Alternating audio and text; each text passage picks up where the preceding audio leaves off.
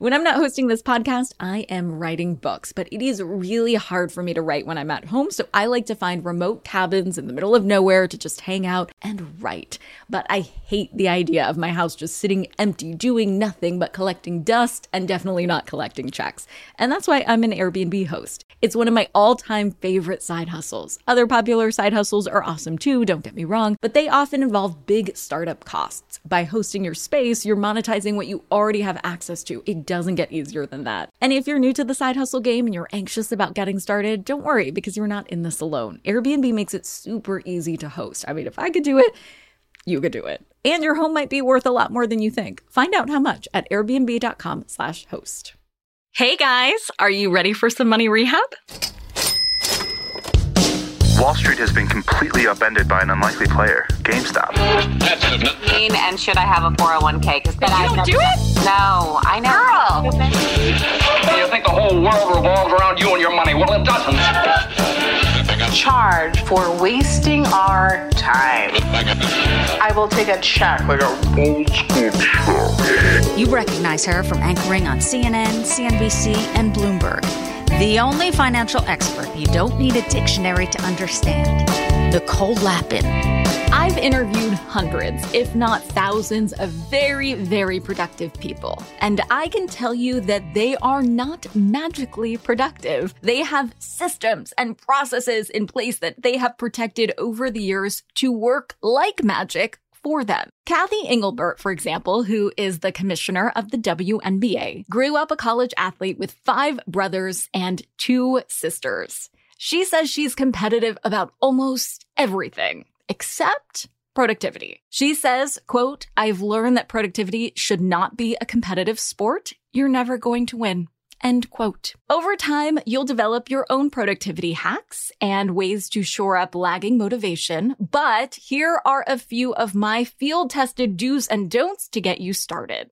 Do determine whether holding a meeting is something you need to do or whether it would be more time effective over email. If it does need to be a meeting, try a standing meeting. Yes, one where you actually stand your ass up, either in person or remote. If you're standing, you're more likely to be more productive because your whole body is engaged. Plus, you'll be super efficient if you're eager to sit back down. Fun fact, I am currently standing. Don't schedule something for 30 minutes or an hour just because that's the default on your calendar.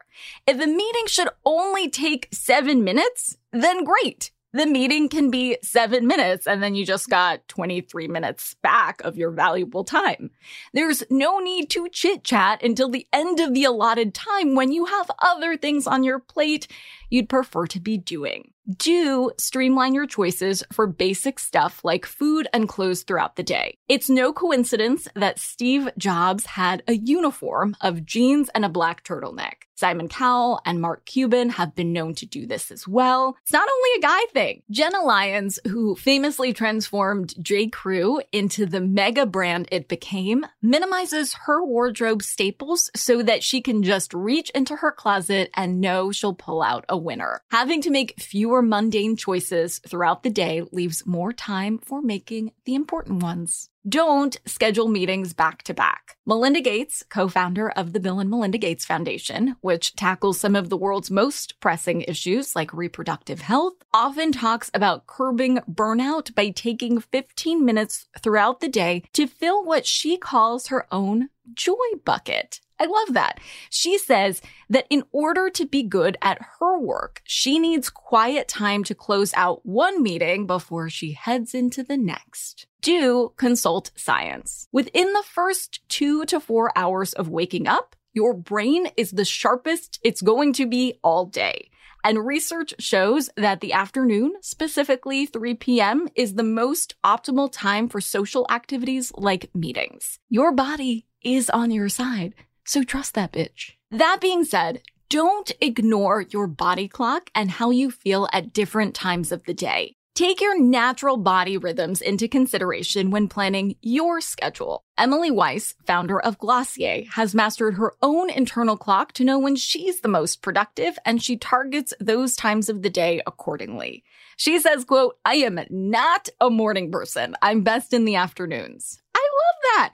We stand a self-aware queen. So follow Emily's lead and tailor your schedule based on what's best for you. Don't put off anything that takes less than 2 minutes. This productivity strategy comes from David Allen, who wrote the popular book on productivity, Getting Things Done.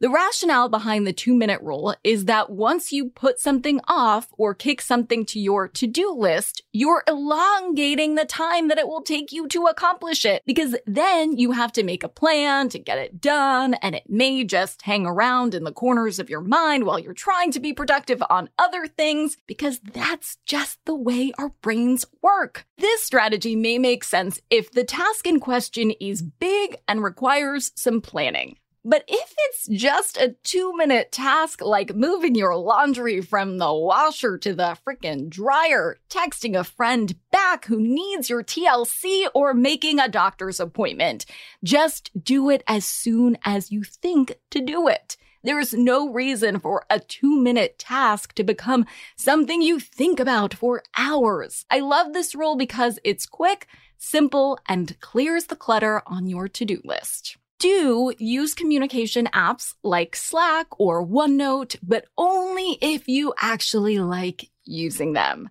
The founder and CEO of Bumble, Whitney Wolfe Herd, who has the best name ever, has her employees use Facebook Messenger under the theory that everyone is super comfortable with it because they've been using it personally, so they're more likely to be productive with it. Of course, there are days when your big kid adulting productivity pants aren't gonna fit no matter how hard you try to squeeze your ass into them. Shit happens. There are emergencies, disasters, breakups, days when you can barely function at all, much less be productive. I totally get that. I've had those days. It's okay. Remember, you don't need to be perfect. Even small things can make a big difference. A mosquito can give you malaria. A butterfly can change the weather. And you can take baby steps all the way to the finish line. For today's tip you can take straight to the bank, my final and favorite productivity tip: eat the frog. No, I am not talking about eating Kermit. Eat the frog first just means do the hard thing first. This is one of my favorite mottos, and it comes from Mark Twain. His full quote is, eat a live frog first thing in the morning and nothing worse will happen to you the rest of the day. By doing the hard things first thing, you have the confidence that your day will only get easier. Money Rehab is a production of iHeartRadio. I'm your host, Nicole Lappin. Our producers are Morgan Lavoie and Mike Coscarelli. Executive producers are Nikki Etor and Will Pearson. Our mascots are Penny and Mimsy. Huge thanks to OG Money Rehab team Michelle Lands for her development work, Catherine Law for her production and writing magic, and Brandon Dicker for his editing, engineering, and sound design. And as always, thanks to you for finally investing in yourself so that you can get it together and get it all.